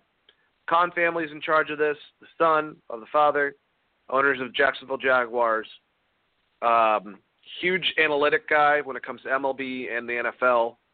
Also has been a huge Dave Metzler said that he's been I think that he's been a part of the Observer or subscribed to it for the last 20 years, so he's very, very much into pro wrestling. That's good. They have a Ted Turner-like person, if you will. They have some money. You look at Sinclair Broadcasting, though, they're a huge company, and look how big Ring of Honor's gotten. So it's where you can put it on television and how much money the person wants to pump into the product. So I don't know. Jackson Brothers admitted that the IPs were purchased. They said they have talked to television companies. They have talked to investors. They never really talked too deeply into the Khan family. And then Cody this last weekend was at the Jacksonville Jaguar game in the owner's box with the Khan family. So all this being said, Chris, are you excited that this is probably going to be an alternative wrestling, organization that they can probably do pretty damn well for themselves? But do you even see them potentially making it to the level that TNA did in the late aughts? Or is this something that's just going to be on the same level for a niche crowd, but we're going to enjoy it if you're a wrestling fan, and they'll go from there? I mean, right off the bat, if they get Skrull, Hangman Page, Matt and Nick Jackson, Kenny Omega all locked in, and they can work out some contract deals that'll let people come over from, Lucha Underground or MLW, maybe even from Ring of Honor. If they can work that stuff out and build a roster, then yes. My worry is, at this point, doing this, WWE has bought all of the talent. And the ones they haven't bought are in developmental territories that Triple H is currently building.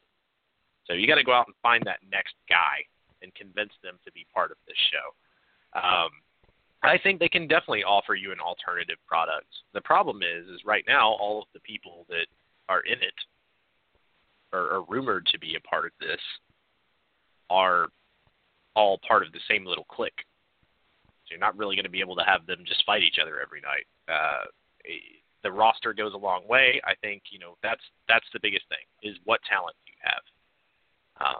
If you can pull an ECW out of your ass and find, the Chris Benoits and the Chris Jerichos and the Psychoses and the Rey Mysterios that are kind of just out there hanging out during that time period like ECW did, and you can find that niche group and bring them into the fold, then yeah, you'll have an alternative product. And at that point, if you have someone like this owner, which this is where it gets a little different than Sinclair Broadcasting, it's a lot different when there's one solitary billionaire that's willing to go against another billionaire versus we're a publicly traded TV group, which is where Impact is at. But if you have a straight billionaire owning this and he really wants to go for the gold and go after Vince for some reason, the biggest thing that goes there is the talent and obviously the TV. I could see them doing something where instead of having a traditional TV contract, you do something with Hulu and stream live, because Hulu has live streaming.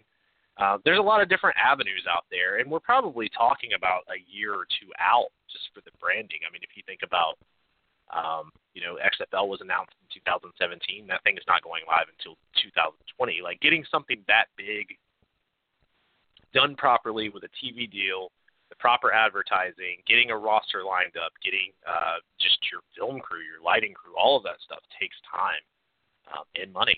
So it's interesting. I do think they could do an alternative, and if they do want to go for the goal, having someone, an owner of the Jacksonville Jaguars, probably a legitimate billionaire. I'd have to look up, their income.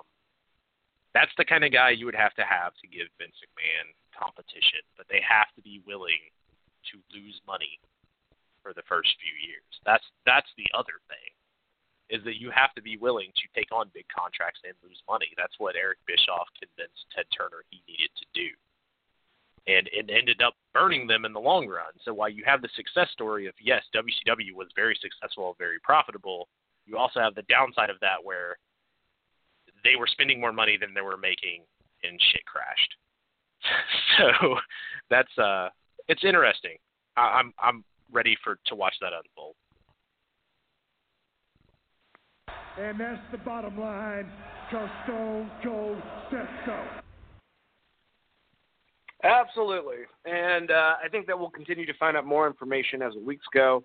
The announcement's going to be made. I think they've been saying on being the Elite, I think it was in January, once Cody and the Bucks contract specifically. We still have no idea what's going on with Kenny.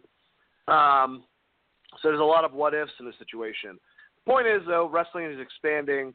And maybe as fans, maybe once in a while we should be a little more appreciative about all the wrestling we have at the end of our fingertips and online, and the fact that we can go all the way in the past and watch a Lou Thesz match against Buddy Rogers and then go over on the network and watch a match from NXT UK, all in the same 20-minute, well, actually, their matches were way longer than that, in the same hour. You know what I'm saying? So I'm just happy that there's all this wrestling. I just wish Rob wouldn't suck so fucking bad. Either way, great episode. Really enjoyed talking to you guys out there and talking to, of course, my co-host, Chris. Chris, say goodbye to all the wonderful people. Thanks, everyone, for listening. Dane, thanks for having the great conversations, man. I always enjoy it. You can reach me at